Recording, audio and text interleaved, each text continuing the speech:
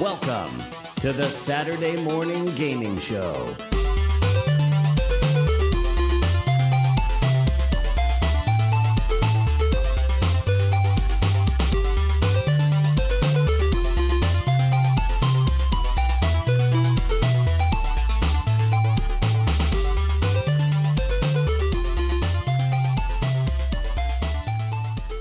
Hello everyone, and welcome to episode 9 of the Saturday Morning Gaming Show.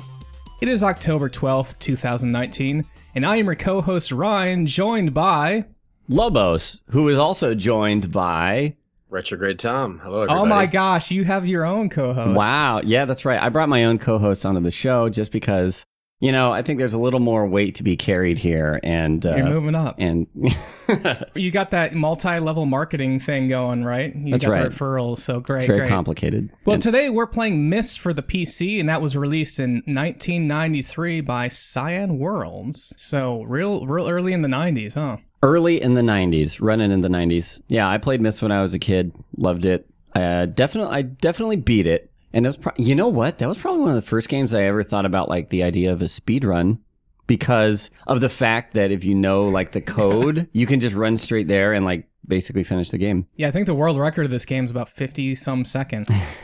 So, yeah, it's a bunch of flipping switches and then going to the end. Now, I think, Tom, you had indicated that you'd played this as a child and it was one of your favorite games. Is that correct? Yeah, it's definitely one of my favorite games of all time. And it's probably a game that had one of the biggest impacts on me because... Yeah, so I remember getting it for a Christmas. It must have been early, mid-90s. I mean, it came out in 93, so I don't remember the exact year. I just remember getting this box, and games at that time, you get a manual, right? And the manual would describe everything about the game, the story, and then you would sort of know what you were doing when you went into the game.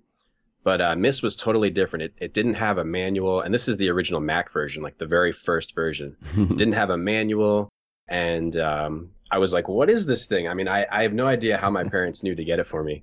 It was like the first time I ever played a game where you were discovering about the world as you played it instead of reading about it first, and you had no idea what was going on. It was just like mystery after mystery after mystery as you're exploring the game. So yeah, really had a big impact mystery. On me. Oh, Mystery. That was an accident. No, well, actually, it wasn't because, so we're on Myst Island right here. We just started the game. You start on a Myst Island. This was actually named after the Jules Verne novel, The Mysterious Island. Oh. So it says it right in the name. Wow. Excellent segue there, Nice Tom. bit of trivia. Yeah. Right. Actually, going back to that, so it was released in 93. I remember this is the game that made CDs popular. And back then, like, to have a CD-ROM was an expensive thing. That was like a $300, $400 piece of computer equipment. Oh, yeah, So I didn't have a CD-ROM, but all the cool kids did. And they'd be like, oh, man, take a look at this Myst game. And it looks gorgeous. It was so cool. It does. And these are all pre-rendered scenes here. So most of it is not real-time rendering. There are some situations where you'll click on an icon, and in order to move something, it'll play like a little animation. It looks like a low quality actual video file that is overlaid on the screen. Yeah. But I think we're getting a little bit ahead of ourselves. Let's talk about a little bit what Myst is in terms of, like, how do you play the game? What is the purpose? Sure, here? yeah, you click a lot. That's great. That's the episode. Thanks everyone for joining us. Great. Yeah, good to see you. So it's like a quote unquote 3D world, again, pre-rendered, but these basically little screenshots of the world while you move through it. And you can click generally on the center of the screen to move forward. Sometimes you can click on the bottom of the screen to move backwards. You can turn left and right on the sides of the screens. You can look up sometimes. And then, of course, if there's anything you can interact with, you can click on that as well. But there's no indication to that necessarily. So you kind of have to click on a bunch of things until you figure out what does what, if anything. Yeah, and Tom, I know you play a lot of adventure games, and this is very different than the adventure games that I was used to because there are actually very little things that you can pick up or interact with in this game. Is that correct? Right. You don't really have an inventory like most point and clicks previous to this. You can pick up a page at a time, and that's it. And if you try to pick up 2 pages, nope, sorry. Got to put the other one down and pick up the new one and bring it back. But it seems frustrating. But I think, to me, Myst is really a perfectly designed game. Even that aspect of it works really well, even though it sounds frustrating. Well, it is completely a minimalist in that inventory, like you were saying. Yep. Other games, they will fill up your inventory. Even something like Monkey's Island 2 will give you items you don't even need for your inventory to kind of play with that. But this is something there if you have to pick up a page. By the way, let's talk a little bit about the concept of the page. So to set up a little bit of the why you have to collect the pages, the beginning of the game, you basically see, I guess I'd call him like the creator of Myst. We'll call that for the sake of discussion here. Atreus is the character's name, and you see him falling down into what is later known as the Star Fissure. Or Atris, I think. Sorry? Atris? Atris, yes. Thank you for that correction there. And so he drops the Myst linking book. So this Myst linking book is what allows you to link to the different ages in Myst. What you find out is early on in the game, you go to the library and you see these two books. There's a red book on one side of the library and a blue book on the other. If you open up the book, actually there's 2 pages next to the book. Right. And so like back to what Tom was saying, it's sort of masterfully designed because the first thing you do is you're like, I'm picking up a blue page. Maybe I click it on the blue book. Right. And it takes it. And you're like, great, well, maybe I should open up the blue book. And then there's like a little video file that plays. It's very fuzzy, right? Tom, do you know what these guys are saying? It's really hard to tell, right? Excuse me. Right. So it's really fuzzy at first. So that's part of the mystery of the game. Okay, there we that go. You'd have no idea who these guys are. You just see these creepos talking to you through these books, and you're like, what is going on? It's staticky, and you're trying to catch words, here and there. As you put more pages in, things sort of get clearer. Yeah, and actually, so my understanding of this, and I think I was completely wrong, but please verify for me here. So the first time I opened up the page, I was like, oh, this is super broken. I can't understand what they're saying. And my assumption was each page made the same message come through clearer, right? So you're basically like tuning in a little bit. If you consider it like a radio station, it's like each time you put in a new page, you get close to that radio station. So, and there's 4 different pages for each book. So what I didn't do is every time I put in a new page, watch the video file. Because they're different. They're different. Yeah, I think so. Because I was like, all right, we'll just go to the end and then I can see everything and don't have to worry about that. Right. Do you kind of have an understanding like what they're telling you? Yeah, well, I mean, like the first ones are basically like, I don't know who you are, but get me a page or whatever. And there's not a whole lot of dialogue there to pull from. And then as you go, they'll start to explain the fact that there's another book that is one of his brothers or whoever's brother, and that they want you to get pages for their book, but they're bad, so don't do that. And then as you get like to the final page, they're like, there's one more page to get. As Tom said, they're kind of creepy video files, but not necessarily because of the static. As it clears up, they kind of get even creepier because there's some personalities, man. So there's 2 books. The whole time you're trying to figure out, which one is good. Which one should you help? Because they're both saying each other is bad. Yeah, and so they definitely have unique personalities. So there's 2 books. Cyrus is the red. I believe so. And then Cirrus. Cirrus, yeah. And then Akner is the blue. Tom, can you go into a little bit about like their personalities? Right. So the way I describe them is, well, I don't want to give away spoilers because we're at the beginning, but one seems like smarter, more Cirrus in the red book. He's wordy. He seems more intelligent. And then Akinar in the blue book just is completely insane. He's got these weird little giggles that he does every once in a while, and he seems nuts. But at the same time, he could just be crazy but nice. So it's hard to figure out what's going on with them. And what's really fun, another piece of trivia here. So to be clear, these are FMV sequences that you watch. So a real human was recording those. Mm-hmm. They were played by the 2 brothers that designed the game. Rand and Robin Miller both played Akner and Cirrus. So I think that's cool. I think Cirrus might have been a different actor. Oh, is that so? Atris is, I don't know which one. Atris and Akinar, I believe, are the brothers. Oh. Okay. Well, I have to double-check that. Okay, Wikipedia or wherever you got that trivia from. Yeah. Thank you for that clarification there. So let's go on to a little bit about the puzzles here. So we're on Myst Island, and Myst Island is comprised of, if I were to guesstimate, let's say like 20 different screens. Seems about right. You kind of click around there, and there are a lot of puzzles, but some of them are very apparent that they're puzzles. We're at a puzzle right now where there are 2 valves and a big red button. Mm-hmm. You twist these valves, and what's interesting is you don't know what is happening when you're twisting the valves because they cut to just looking at the valves. Right. You can't see the environment around you, so the only way is through noting there's a big clock tower in front of you, and what happens is you twist those valves, and then you exit the screen, and you look, and the big clock has changed. Yeah. And you're like, oh, I think this is a puzzle to solve. Probably. You probably need to know a certain time to set and then hit the red button. Where do you get that? Yeah. But, yeah. Yeah, well, where do you get that? How do you know what time? Well, so the core of Mist Island in particular's puzzle seems to be there's this big tower that you can rotate by interacting with a map screen in the library. Mm-hmm. Tom, do you know exactly what is required for it to for the line to turn red that's pointing at a location? Yeah. Oh, by the way, I was wrong about the actors. Oh. One of them plays Akinar and Atris, and the other does play Cirrus. Just a correction. Oh, okay.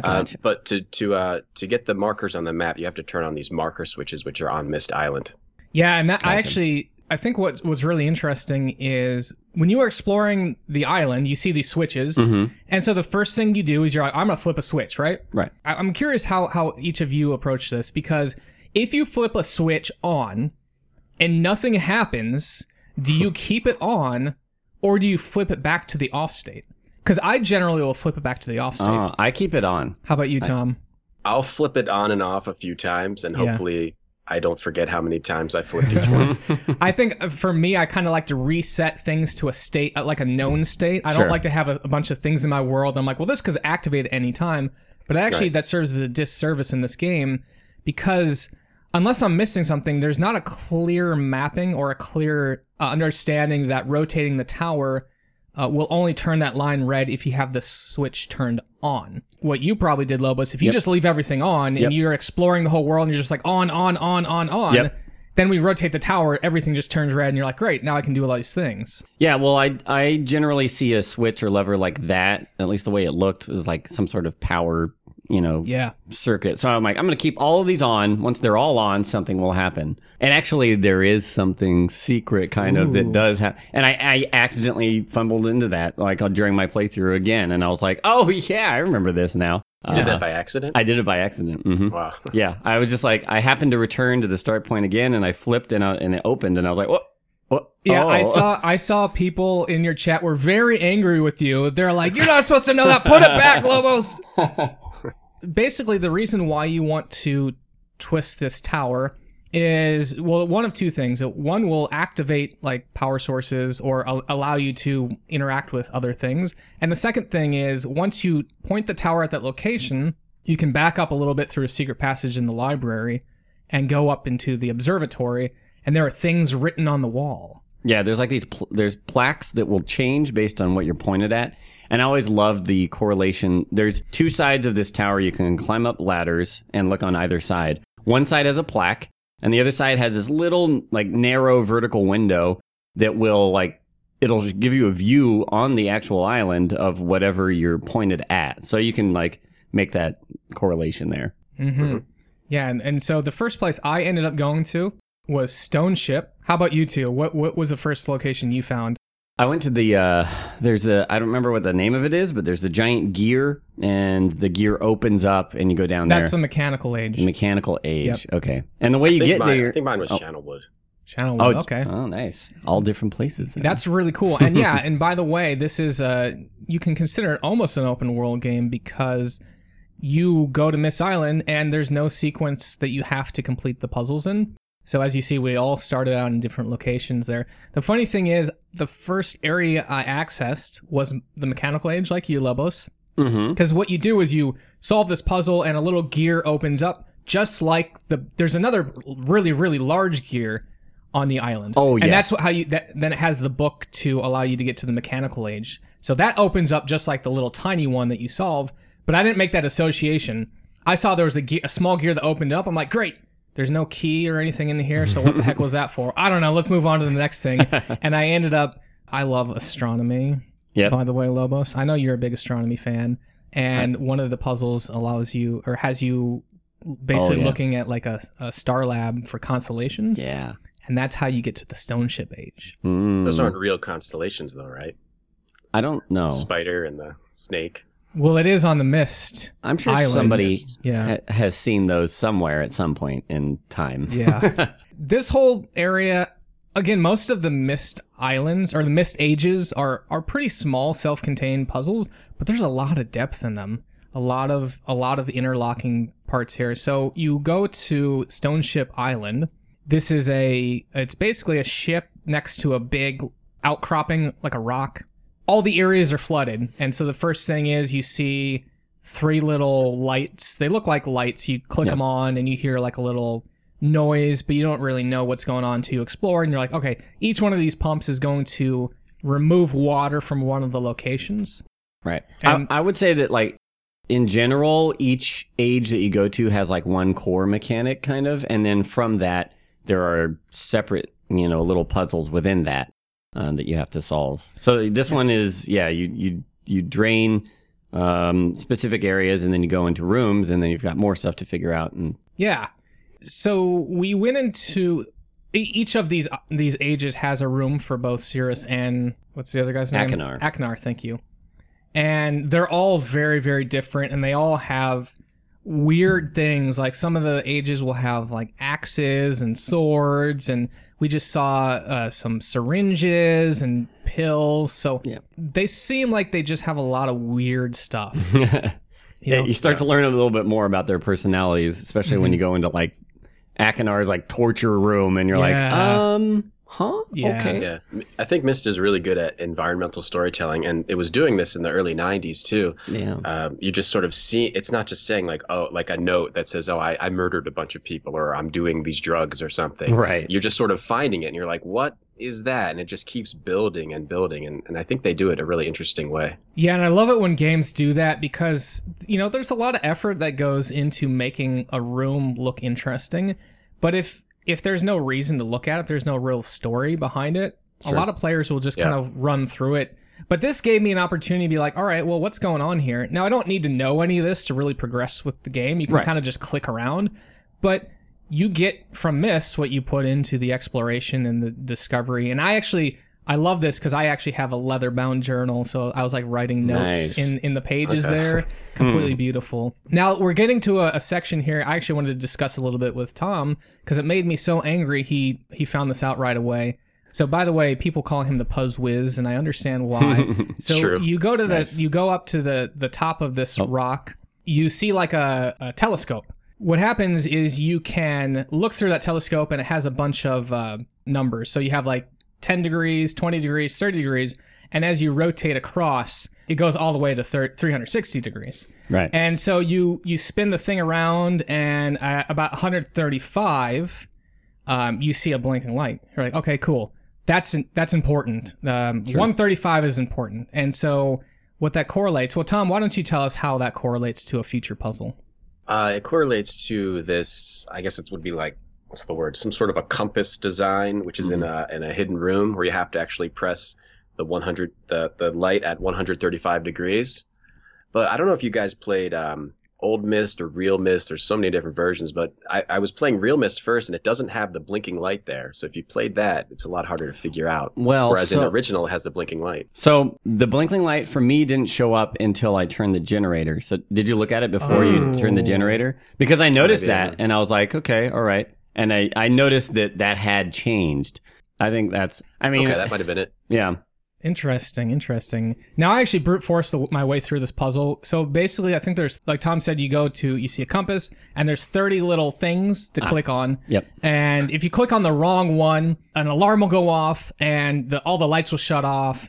But then like this really cool blue like emergency light comes on. Oh yeah. And if anyone's ever seen Lost, it's so reminiscent of The Hatch, and I love that. So The Hatch is basically this area where there's this like fluorescent light, and all these words appear when the emergency lights are on. Anyway, so basically what you have to do, if you click on the wrong button, you have to go back and restart the generator, so it's very hard. And here's the issue I took. I also thought it was 135 degrees, but I was considering it more of a unit circle. So if you consider the unit circle, 0 degrees is essentially all the way to the right, 90 degrees is to the north, 180 is to the left, 270 is to the south, and so what would have been 130, essentially you're supposed to start 0 at the north and 130 degrees, 135 is kind of the southeast there. Yeah, I did maths because I was like, if you counted like by fives all the way around, like it didn't add up to 360. So I was like, all right, cool. How many buttons are there? Yeah. Divide that into 360, add how many space? It was 12, I think. The 12th like little boop. And number 13. I don't know how I got it as a kid. Well, I didn't count the first one, so it was like 0, 5, 10. Oh, see, the programmer mentality right here. All right, cool. Well, I'm glad we all solved that. That one kind of took me a little bit of time here. Again, Tom solved it, no problem. How long did it take you to solve, Lobos? I don't think I got stuck. I just kept trying things until I figured it out. So it wasn't a whole lot. Yeah. You only have 30 options. So. I would say most of the puzzles in this were a good pace, barring one that we'll talk about later. Now, I'm sure Tom knows. The next location we are in is a mechanical. By the way, we did have a poll on the Twitter, the Saturday Morning Gaming Show Twitter. You can follow us at Saturday M Gaming. In any case, we had a poll. Our favorite ages were tied between a mechanical and the spaceship age. So people seem to really enjoy either the one we're on now or the spaceship age there. And I think there are different names for these. I call it the spaceship age, so we're going to go with that. But I think it's Selenitic. Yeah, that sounds about right. But what doesn't even mean anything. It means I looked it up. It means pertaining to the moon. Okay. Oh. I saw crystals. In any case, I think spaceship makes more sense, so we're gonna go with that. So this is, I think, the first age that I came to, and I looked around. And every age, once you go there, you're stuck until you figure out a puzzle to get back to Mist Island. And this was the first one I came to. I ran around for a little while, looked around, managed to solve the puzzle that took me back to Mist Island, and then I went to the next one. And yeah, same here. It wasn't until much later that I came back here, and there are some little hidden wall panels that you open. And that kind of opened up the game for me because there were a couple of hidden panels elsewhere that I didn't really know or think to look for. There is a lot. I mean, there can be backtracking if you miss something, and I really liked. If you missed something, Thank you. Yeah, I really liked this elevator puzzle though. Yeah, this one was really great because they have a sequence in one of the rooms. I don't remember whose it is. It's like a little tower simulator. I don't know. I think they call it Fortress Simulator. It was a tower rotation simulator. Yeah, that's what it is. That's what it is. So what you do is you have these two knobs, and when you manipulate those, it will fake rotate, simulate rotating a tower, and you hear like a little audio cue. And essentially what you find out is if I turn it to the left, it has a certain sound, and then you turn it to the north, it has a certain sound. And you're like, all right, cool. Well, that's weird. Okay, so maybe I'll write it down, maybe I won't. By the way, there are other things in this room that also seem important. So there's 3 crystals, and you hover. There's like a yellow diamond, a green sphere, and a D20, that's a red one. And then there's a bird that you can rotate, and its noses are different colors. And I'm like, okay, I got to remember all this stuff because like maybe there's a sequence because his nose is like red, green. It is. Yeah, and I'm like, all right, cool. Well, somewhere there's a pattern of colors I need to know. Yeah, that's just like leftover from the CDR where it was cool to interact with 3D stuff. Yeah, and actually that's a good point because there's like some areas where like you open up a box and a snake jumps out at you. Oh yeah. And you're like, okay, this is really just showing off technology, but that's fine. And then there's that little chessboard that you can look at, and I was like, aha, keep an eye out for chess pieces. Yeah. I was like, no. But ultimately, like you pointed out, there's the tower puzzle here, and so you go up to the top of this tower. Essentially, what you want to do is you want to rotate the tower to either 0, 90, 180, or 270 degrees, because there's platforms you can get to that are only accessible when you rotate there. You go up to the top of the tower, and you rotate it, and there's no indication other than a sound when you've hit those locations. So you're like, oh, I understand. You have to go to the Fortress Simulator or the Tower Rotation Simulator, jot down what each sound corresponds to the which coordinates. Direction. Yeah, and then you go up and then you're like, all right, great, I know what to do now. Now, really quickly, just to rewind, since we're watching it, especially here, that simulator, there's 2 levers, and the left lever you have to like push up, and it's kind of like an unlock. And then the right lever, while it's unlocked, while the left one is unlocked, you can hold it up and that'll do the rotation. And then you pull the left lever back down and then it makes the sound. When I was first doing this, I would pull the left lever up, I would rotate, and then I would step away. And I'd be like, okay, well, I don't know what's going on. And it took me a little bit more experimentation to figure out the whole lock mechanic. And then I was like, okay. But I really liked this presentation. You go up this elevator, you step out, and then you can, I think you said that you didn't, but you can look up. Yeah, I didn't know you could look up. You can see the controls up there. Yeah, and you can see 2 little joysticks up there. So you're like, I need to get to the top of the elevator. And there's conveniently this button that has like a timed closing of the elevator door, and then it descends back down. So you hit that button, you jump out, and then the elevator descends. You get access to that control panel. So I'm never going to knock anyone's puzzle solving abilities, but I do want to comment here, Lobos. It took you a while to figure out, and it surprises me because they do this all the time in Dark Souls, where you're supposed to send the elevator up or down, get off, and then like jump on top of the elevator. So that did not take me long to figure out at all. Oh yeah? Okay. Immediately I was like, oh, cool, because I looked up and then I was like, cool, I need to get to the top of that. I don't know, maybe it seemed that way. Maybe it seemed that way. Like you said, I completed this area, and I had done an area before this, so I knew there was an existence of pages, but I completed the area and I didn't find any pages. Right. So I was like, okay, well, maybe I'll come back later and have an idea there. But I know Tom, I was watching Tom and he found the pages. Mm-hmm. Tom being the genius he is. Tom, where are these pages? Well, I had actually forgotten about them when I played it. I had to remember, look up, aka remember, whatever, that there are the 2 hidden doors in each in 2 sides of the center room, and that's where the pages are, and that's where you find out about Cirrus and Akinar's extra weird stuff that they're doing. I think, I don't remember who it was, but someone's keeping people in cages, and I think it was Akinar. I think Akinar was really more the barbaric type. Yeah, he's kind of like the warlike brother. Yeah, and each storeroom had riches and all this stuff, so you can see that.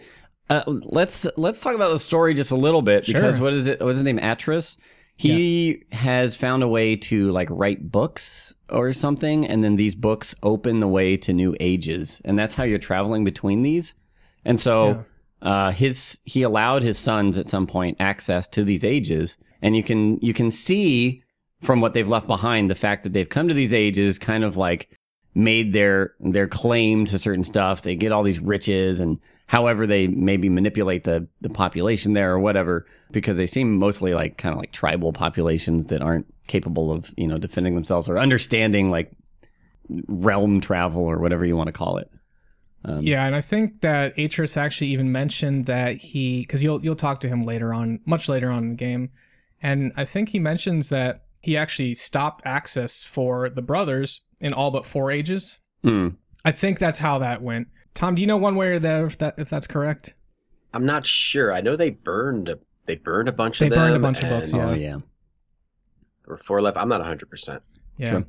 Now we went back to Mist Island, having completed 2 islands here, and this room frustrated me. So basically, when you start the game, if you turn to the left, there's an obvious indentation in the wall. You click that, and it's a secret passage. Mm-hmm. And I remember when I first started the game, I went to the left, and I moved my mouse around. I was like, oh, well, there's clearly nothing here. I didn't even bother clicking.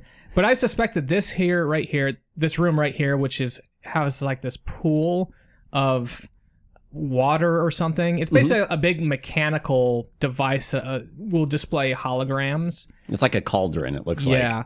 And I suspect that this is the first room many people really experience or interact with. So if you take a couple steps from the beginning, there's a note on the ground to Catherine, which is Atris's wife, I believe. Yes, that's correct. And it says, I've left a message for you at the 4-chamber by the docks. So then from that point, I was like, 4-chamber by the docks. And at some point, I went over to the docks, and I was like, oh, yeah.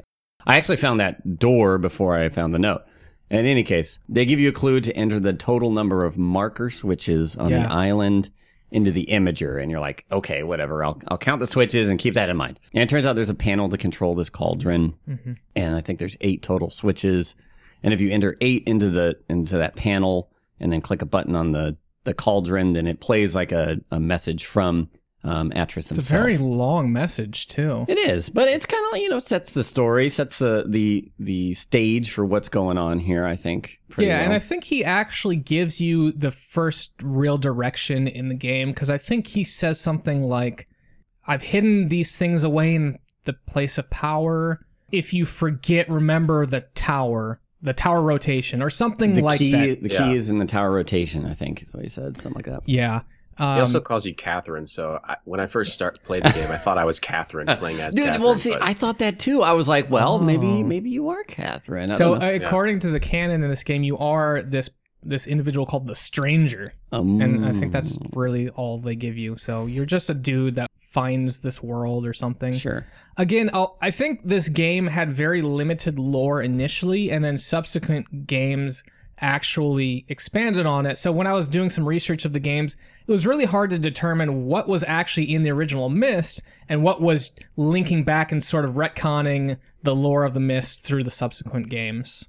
Now, I want to take a step back a little bit, because you were talking about the note you found to Catherine. Yep. And it said, meet me by the chambers by the dock. Right? And the interesting thing about puzzle games is once you feel like you've solved a puzzle or you made that association, it's very hard to unassociate with that. So when I saw that, I thought there's a room that has like a furnace in it, and there's a chest. I'm like, well, if you kind of map it out in your head, it's pretty close to the docks, because it's on the same side. It's not next to the water, but it's pretty close to the docks. And there's a chest or a safe you can enter some numbers. I'm like, all right, well, that's the location he's talking about, right? And it wasn't until I started clicking around some more, I'm like, oh no, I was in the wrong location there. We were talking about lore a little bit. There is a bookshelf in the library, which is where you find the brothers' books. And you can read some of the books. Most of them are burned. But there's really lengthy lore about finding different ages and talking about the people there, and it's kind of like detailed journals and stuff. There are clues for puzzles. I think one of them has an image of a piano with some numbers on it for that comes in later for access elsewhere. But yeah, I read through at least one of the books, and it was I don't know, 20, 25 pages of lore, and I just sat there reading it all on stream, just And it was cool. It was cool to learn. I imagine trying to stream this and read it and interpret it are a little challenging. Tom, did you read and internalize all the books there? I read them because I played through it a few times. I didn't. When I played it again this week, I didn't read them because it's a long story time if you read them all. Mm-hmm. It is. But they're good. They're good. I think they give a good backstory. For a game that really sort of doesn't have a narrative, they created a very interesting universe. I think totally. Part of it is those books. Yeah, I think it's telling after playing this game, I was like, I should check out Riven, because this world seems like it's very interesting. Riven, they take what they did with Myst and really make it incredible in Riven. Yeah. Sure. I see I've never played Riven, so there you go. That's might have to we're actually just to the location we were talking about earlier, which was the furnace room. And I kind of play around for that for a little bit. I finally figure out the way you open up the safe there. I think it's a location you see on the walls in the observatory, like we talked about. You set the tower rotation, and it tells you the safe combination. And you go in there, and there's a book of matches. And I think everyone that I saw, Tom, and maybe, I don't remember, Lobos, if you did this, but I did the same thing. You open up the book of matches, you're like, I've got a match, awesome. And you try to shove the match in the furnace, and it's like, nope, that's not how matches work, son. Yeah. Well, it was very programmer step by step. How do you light a fire? Yeah. Well, you get a match, and then you put it in the gas. Nope, you got to light it first on the matchbox. So I thought that was cool, though. Yeah. But before we go on to, because that's going to basically bring us to Channelwood. But again, I had such a hard time trying to figure out how to get to Channelwood. So I did a little diversion, and I found the power combination. Again, through the tower, will tell you there's a generator room, and you essentially have 10 buttons, and you have to, each of those buttons will increase the power output by some number, and you basically have to add up to hit 58. And so I don't know if it's only one combination that will work, or if there are multiple combinations that will work. But in any case, you activate the power, and that goes all the way to this cool-looking spaceship, which actually, we talk about Jules Verne again. This looks like something straight out of Jules Verne, right? Yeah, this totally. Sort of it's like a submarine spaceship thing. kind of steampunky with like these, this porthole window like interface thing. As a musician, Lobos, I'm assuming you loved this puzzle. I liked it. Yeah, I love music puzzles and stuff. So let's talk a little bit about this one. Yeah. Well, I wrote down the musical notes when I saw the guide in the book. Wait, are you talking? You're like, oh, this is a C sharp? Yeah. Are you kidding me? Yeah. Well, it was like low, middle, and high. So I was like, this is middle C. This is low C. And so when I came here, it was very easy to just. I hate you. You're just like transcribing the musical notes. Did you play any songs? Or? Oh, I didn't. I should have. How about you, Tom? How did you do on this puzzle? I love music puzzles too. Yeah. I've played piano since I was a kid, so nice. I was fine with it. Nice. Oh, cool. Nice. Cool. I would just kind of hum the note to myself. So basically, there's a piano on the far end of this little spaceship. And when I say far end, it's really only like 2 screens, but it's such that you have to click the piano button, and then you have to kind of go over to this thing, and then increase a dial to hit that same note. And there's 5 notes. They have to hit the same pitch. And then once you do that, you flick the lever, plays a little tune for you, and if it's got the right tune, it will activate. And you were talking about books earlier in the library.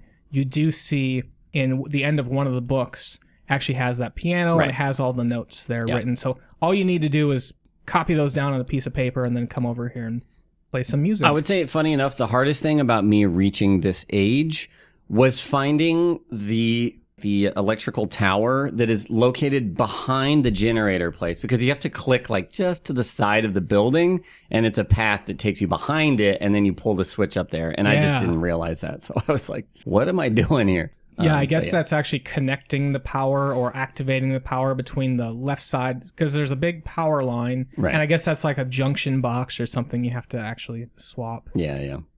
What is going on here?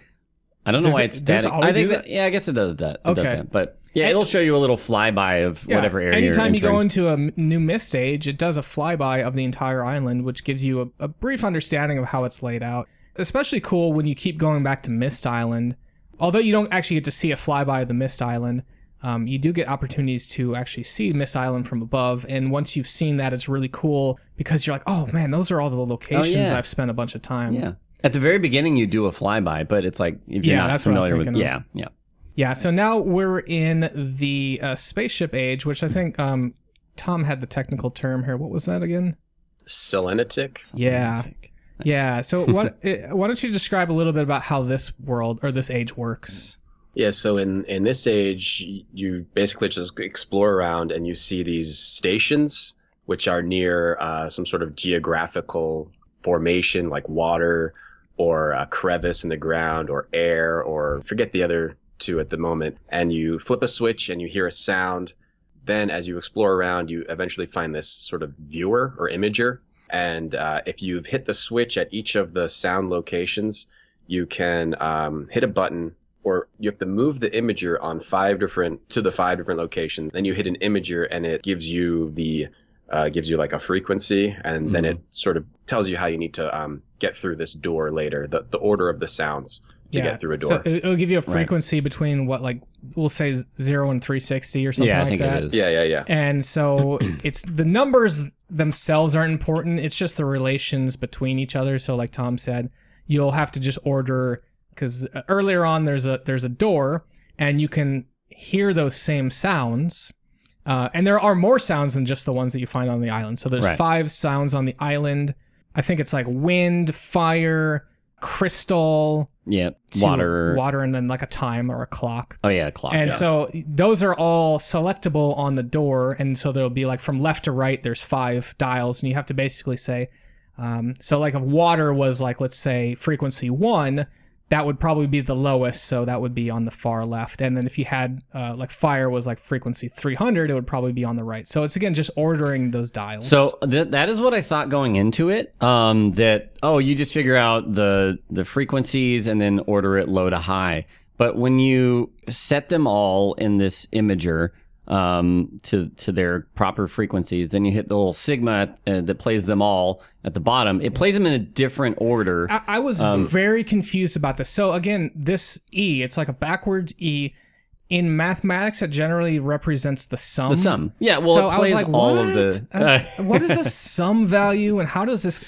I still don't understand what that is. What that button does. No, so you play that, and it plays the sounds in the order that you need to put them in the door. You don't do it like... I thought it was frequency, like lowest to highest. Oh, is that how that works? Yeah, but it wasn't lowest to highest. It was slightly different. Because that's what I thought at first. And I was like, okay, cool. Just find the lowest frequency and then work up to high. But it's like... Actually, I think you're right. Because I do remember now going back. And I was like, all right, great. I got the puzzle solved 100%. And it doesn't work. Right. I'm like, well, what am I missing? Yeah. Okay. That makes sense then. That sum button was needed for... Yeah. Interesting. So in order to set the frequencies, you have these two arrows, a left and a right. And it kind of rotates around. And the imager rotates as well. As you get close to the sound that you're trying to match up, one of the arrows will start to blink. And if it's blinking, then you need to go like more that direction until you finally center on it. And it's only like it's by the 10th point decimal to accurately pinpoint that frequency. And then you can hear the sound much clearer and you're like, okay, that's definitely in the right spot. And then you figure that out. Now, what I couldn't figure out for sure was... Again, this might have been through my misunderstanding of how that frequency stuff was working, but it seemed like if I had other sounds on, they would like interfere. So like imagine if fire was like in front of water or something. Right. And to be able to clearly hear water, I needed to turn off fire. Is that the case? Do you guys know? I don't think so. I don't think so, no. Okay, so you think it's just like activate them all. I think it's general static and noise unless you're at the right frequency. Okay. It's just kind of like... Yeah. All right, so now, so you solve that, and you go on the best to part of the game. Half of the game for me. Worst part of the game. So we get to the submarine thing, and it's a long subway with a bunch of different locations you can go to. Essentially, there's a track, and there's 8 locations you can possibly go down, but usually 6 of them are blocked off. We're actually fast forwarding through the entire sequence just to show people what it looks like. When you were doing this, Lobos, because it's very long, I think there's like 12 or 15 locations you actually have to travel in, and there's no map. So you have to build the map, or there's another way to do this. We'll talk about that in just a minute. But when you got to this on stream, I was like, Lobos, don't even bother trying to solve this puzzle. It's not fun. You're not going to enjoy it. I think we all, Tom included, all solved it. Actually, I don't think I saw Tom. Tom, did you cheat on this? I did not cheat because I remember. You remember the gimmick? Oh, what's the gimmick, Tom? So most of the missed stages are self-contained, but I think this might be the one puzzle where there's a hint in the mechanical age when you're rotating the room. Because when you rotate the room in mechanical age, you hear a different sound at north, south, east, or west. And when you move this subway car, whenever it stops, you hear one of those sounds, or you might hear a combination of the sounds, and that tells you to go north, south, east, west, northeast, southeast, whatever. So that it's actually easy if you make that connection, but if you don't, I mean, you're going to have a bad time. So I thought what it was doing is, and it was incorrect if I would have taken more time to assess it like Lobos had told me, but I had thought that this was basically trying to designate a location, like a marker. So if you go there and you hear I call it the laser sound, you're like, okay, cool, I know that I hit the laser sound, so I can like map that out. I should hear a laser to verify I'm here. But apparently that sound isn't exactly it's not an indicator. No, so I figured out the gimmick, but by the time I was about 90% through the track, because I had this map all laid out with where the sounds were, and at some point I went to go not retrace my steps, but follow the path that we had taken, and I noticed that the same direction was playing the same sound, and I was like, oh, there seems to be a pattern there. And I'm sure we all had our own nicknames. Mine were Ping, Fart, Sproing, and Bucket. What was yours, Ryan? I think it was Laser, Ding, Flit, and so I don't remember the third. Well, it was probably Bucket or something related to Bucket. Canteen or Spittoon. I think it was Spittoon or something. Oh, we had Spittoon on the stream too. But I had Ding, Pew, Boop, and Flitter. Flitter, yeah. Nice. Very cool. Nice. Now we're getting to the Channelwood Age, which I had such a hard time finding. So by the way, there's a redwood forest, or what looks like to be a redwood forest, and I actually, for the longest time, didn't know that this little tree existed. So there's another screen next to this little hut that we talked about that had the furnace.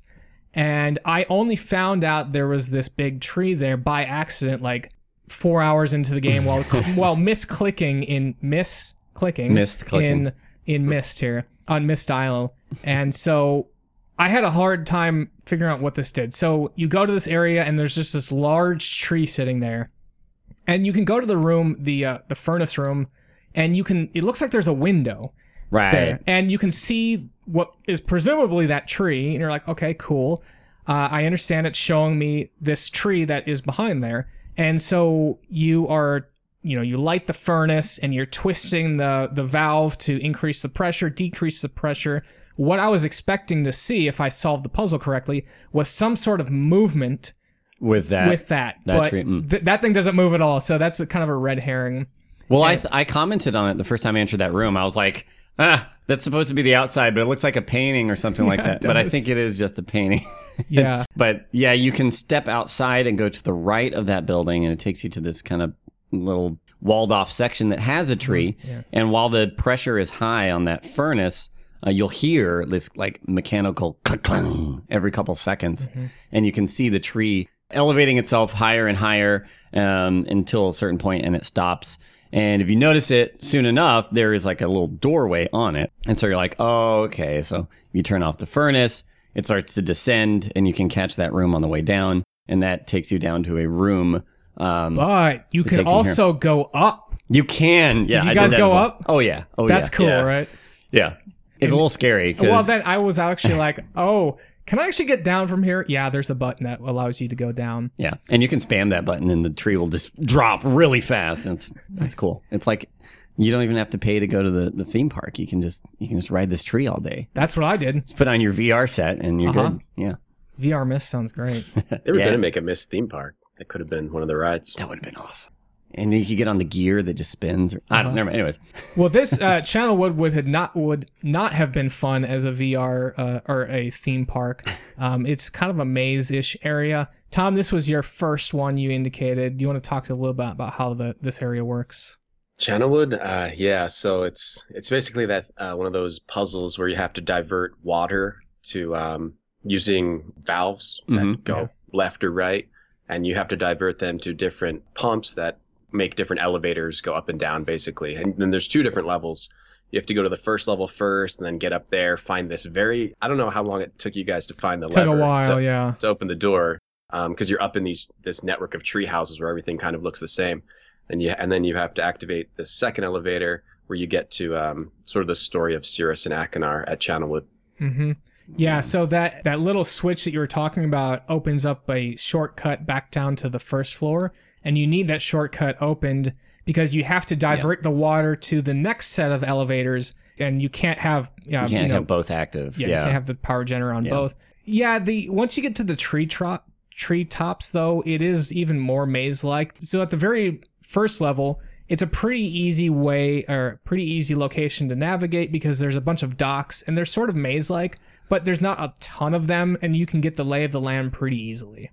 Yeah, there's only like 3 or 4 passages. I will say it was a little annoying to try because at every little intersection, you can look down and there's a valve and you can control the flow of the water. And sometimes I would be trying to click the valve and it would rotate me. And now I'm like, which way am I looking? And then have to kind of reorient myself. Overall, it's not too bad. When we get up to the top here, I think this is, in general, it's a little challenging to move around on Myst. So it's really easy to go forward because you just click in the center of the screen. Sure. But occasionally it's not clear if turning to the right is actually going to turn you literally 90 degrees to the right, or it's going to turn you 45 degrees to the right. And so you'll have a situation when you get up to the tree tops here where there's essentially, think of it as like there's a middle path that you're coming from, and then there's 2 exits, one at like if you're looking straight, consider straight 0 degrees. If you go negative 45 degrees, that's your left exit. And then like negative 45 or positive 45 degrees is your right exit. And so it was very challenging to understand, is there actually only 3 entrances, exits to this, or there actually 4. You know what I'm talking about? No, yeah, because it's this cylindrical thing kind of, or like octagonal, and you can click and keep moving around it, but the perspective doesn't really change. Yeah. It keeps like walls and open passageways in kind of the same location.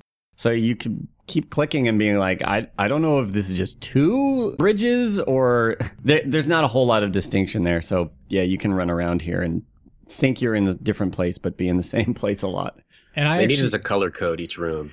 Yeah, that would help. Spray paint each one. Or like have you ability to like drop rope and just, here's the areas I've been. Yeah. I had a lot of troubles trying to find that lever that Tom was talking about. But once you find it, you're like, okay, I think I'm getting the hang of this.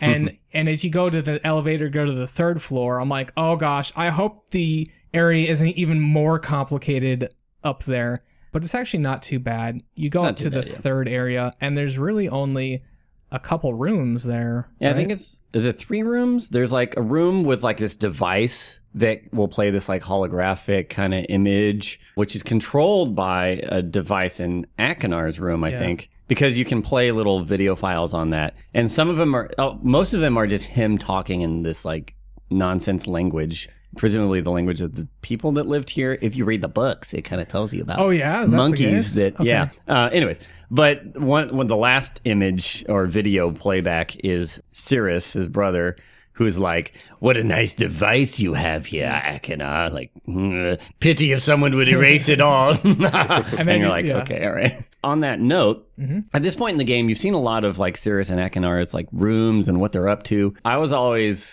I kind of didn't want to trust either one, but if I had to pick one, it seemed like Cirrus in the Red Book, it was kind of the more, like he did seem a little more intelligent, but also crafty and just kind of like sinister. Whereas Akinar is, he acts crazy, but I don't know. No, I totally agree. A little more innocent, maybe. I also thought Cirrus was like the good guy here. Ultimately, you find out they're both bad, but Cirrus seems more put together. He's like, oh, I've actually got a plan here. So we actually get to Akinar. We go to his room, and there's a really cool thing here because there's a chest here with some little spikes around it, and you can click on the section in the middle, and it's like a big bear trap just comes and tries to eat your hand. It's like, this guy's really twisted. He did have a torture room, so to be fair.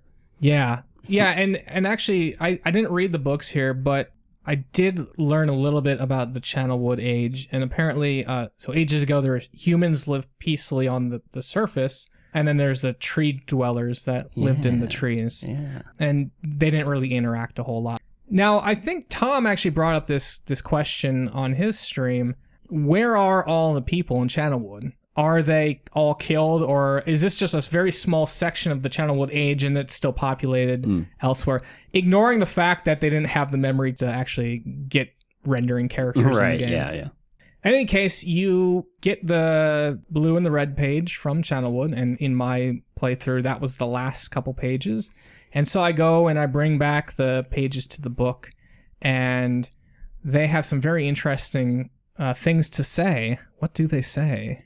Yeah, well, I just want to mention real quick that in order to get the red and blue pages back, you do have to go through areas twice because you can only carry one at a time. That's true. So that means you have to do the spaceship track the subway twice. Puzzle. You so hopefully you figured out the gimmick because going back through there is, Or you've got a good map, either way. You can skip the animations if you hit escape. Oh, now that is a time saver. I should have known that. I did not know that either. Tom, what do once you complete both books, by the way, you don't need to complete both books to actually get the true ending. You only need to complete one book because they each give you the same piece of information. Tom, you know what that is? Yeah, so there's a book on the end of the middle bookshelf, which has hundreds of different codes with all these squares on a board in the fireplace where you can hit a button. And they tell you to go to 158, and when you hit 158 and hit the button, the fireplace turns and you see a final red page, the final blue page, and then a green book, which they really, really don't want you to touch. Yeah. Conveniently. And I actually was on board when I first talked to Cirrus. I was like, all right, cool. Because he's like, bring me the red page, don't do the blue page, and certainly don't touch that green page because that's going to imprison you. I'm like, well, serious, I think we've got a good relationship here. I'm gonna trust you. So we're gonna put the red page in there, and it was actually a brilliant moment there. So what happens? Did you actually, Lobos? Did you actually put any of the pages in the red or blue? I did all the endings, of course. Okay. Although I think I remembered what happens if you help out either of the brothers. Conveniently, well, the screen shrinks to this tiny little square as your porthole outside, as you are sucked into the book in place of whichever brother, and both of them are just kind of like, "Ha, you fool!" They have this long dialogue of just taunting you, very long, while they rip out the pages that you have now returned to the book. Which, if all the pages are there, I don't know. I guess there's maybe there's a cooldown for getting out of the book. Yeah. Because otherwise you could just swap forever and then nobody would. But anyways, they rip out the pages and you get more staticky and they're just laughing. And then you're like, oh, I understand.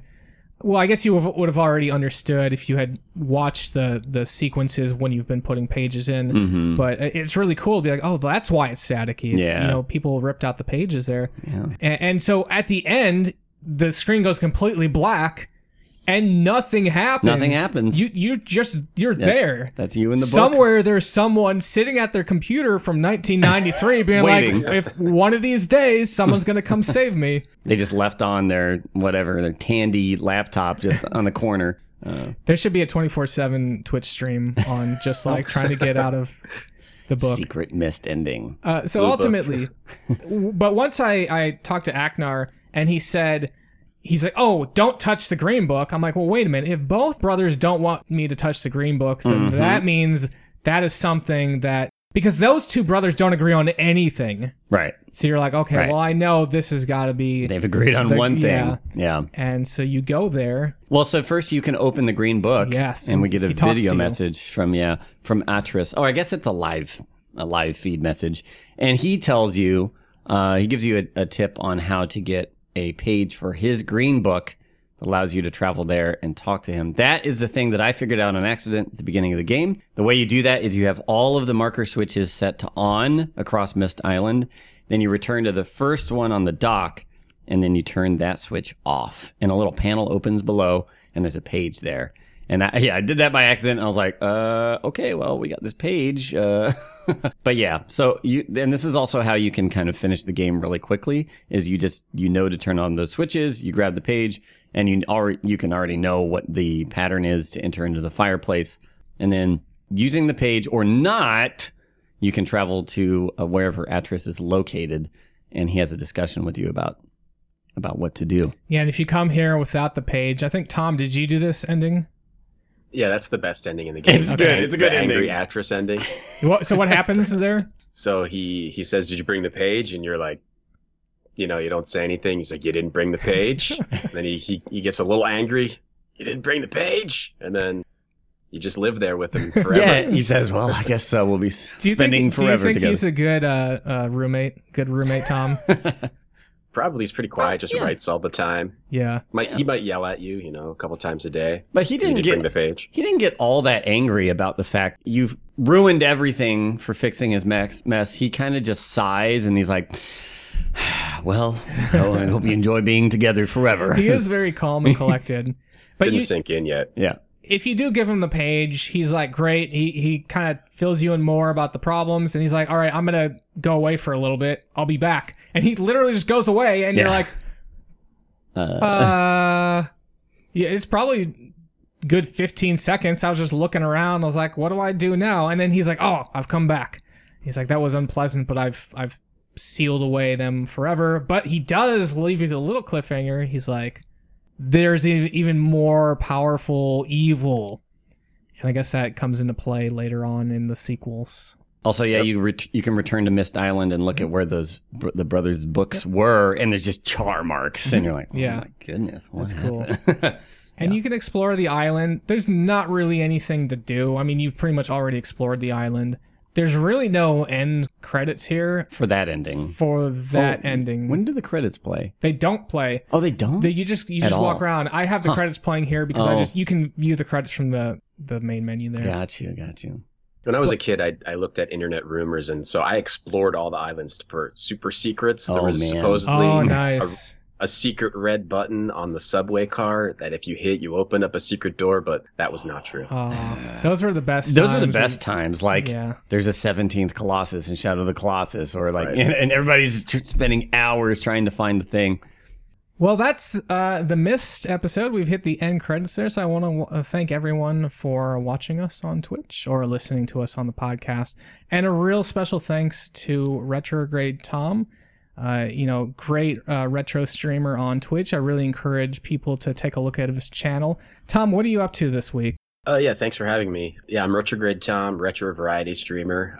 This week I'm playing Realms of the Haunting, which is a 3D action adventure shooter. I'm normally not this tiny, but so sorry if you're looking to follow a tiny person. But yeah, we goof around and we play a lot of different obscure or popular retro games on my channel. And what times do you usually stream at? I do 9 a.m. Eastern, Sunday, Monday, Wednesday, Friday, and Saturday. Nice. All right. Well, thank you again. Thank you so much, Tom. So we wanted to, again, a big shout out to all of our Patreon supporters. We'd love to see you all in the Discord, and we're excited to chat with you there about especially the upcoming games. If you want to also support the show, please head on over to patreon.com, Saturday Morning Gaming Show, to learn more there. Let's actually talk about the Hall of Heroes. Let's. Yeah. So the Hall of Heroes is a chance for you to flex your gamer cred. Each episode, simply play and beat the game. Then take a snap of the credit screen along with your name somewhere nearby. Upload that on over to Imager and shoot a link over to Saturday Morning Gaming Show at gmail.com. Let's go over the Hall of Heroes entrance for Myst. Let's do it. There weren't a whole lot this time. Maybe Myst was a little too puzzling for some people. But we do have a couple. That's great. First up, we do have Gaming Steiner continuing, completing games here. Yeah, does he have anything to say? Oh, right, yeah. Finally, after many attempts over the years, I've conquered Myst. Great game. Keep up the wonderful content. Thank you, Gaming Steiner. And then we have Nonsense Megia. Says, hey guys, had a great time on my first playthrough of Myst. Definitely was not expecting the Green Book ending. Awesome game pick. Looking forward to the podcast. Well, I hope it was worth your time. Brisk Mountain. Hope this was the right game, LOL.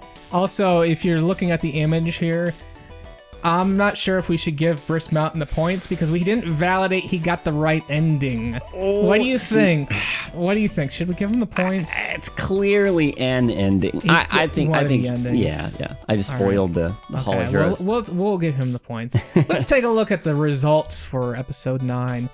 At 15 with 5 points, we have Kyaku, Splov1, Datashi Senpai, and the Kyle Mack. Tied at number 11, Yoshi 35, Lulu Kachu, Jazz Never Sleeps, and Dog Type with 10 points. At number 7, we have Tobanaga at 15 points. 20 points at number 6, Next Star.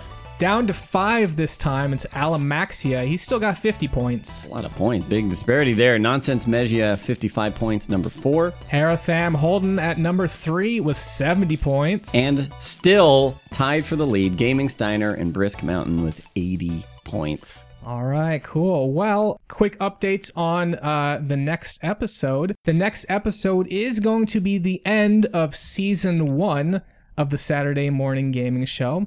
So this will be your last opportunity to get your name on the Hall of the Heroes. And then after that, we will be resetting the leaderboards and allowing everyone to jump in and start again. Do you think, I mean, we haven't discussed this yet, but I feel like we should have some way where we can't have a tie for first place, like some sort of point, right? Or unless you want to enable 2 first placers by the end of it. How about if no one wins, everyone loses?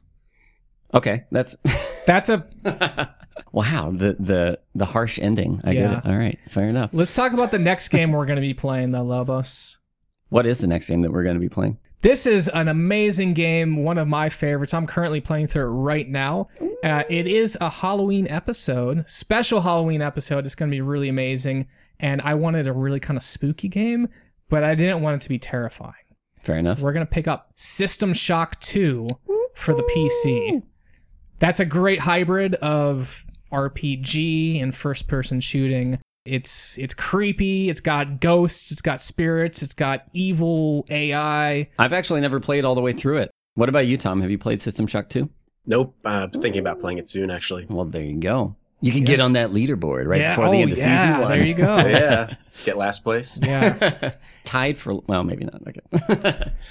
Again, that will be a very special Halloween episode. So that's going to be on October 26th. So basically the Saturday before Halloween. I think Lobos is going to dress up.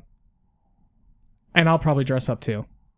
So if you want to dress up and also watch us, totally. You should do that. I'll dress up. Everyone should dress up. Hey, and also if you want to send in images of your costume, that would be great. Whatever you want to do, we'll show those on air there. Sounds good. Well, sadly, we've reached the end credits of this episode, and we wanted to thank everyone for watching us on Twitch, twitch.com/Lobos Jr., or listening to us on the podcast. Our Twitch airs every other Saturday, 9:30 Central U.S. time, and the podcast releases the next Sunday. Make sure to follow and subscribe to the podcast on iTunes, Google, or whatever your platform of choice is. If you have any feedback, we'd love to hear from you. Shoot us an email at SaturdayMorningGamingShow@gmail.com. Or follow us and tweet at us on Twitter at SaturdayMGaming. And a special shout out to TechnoAxe for much of the music this episode. For Saturday Morning Gaming, I'm Lobos. And I'm Retrograde Tom. And I'm Ryan. We'll see you October 26th for a special Halloween episode of System Shock 2.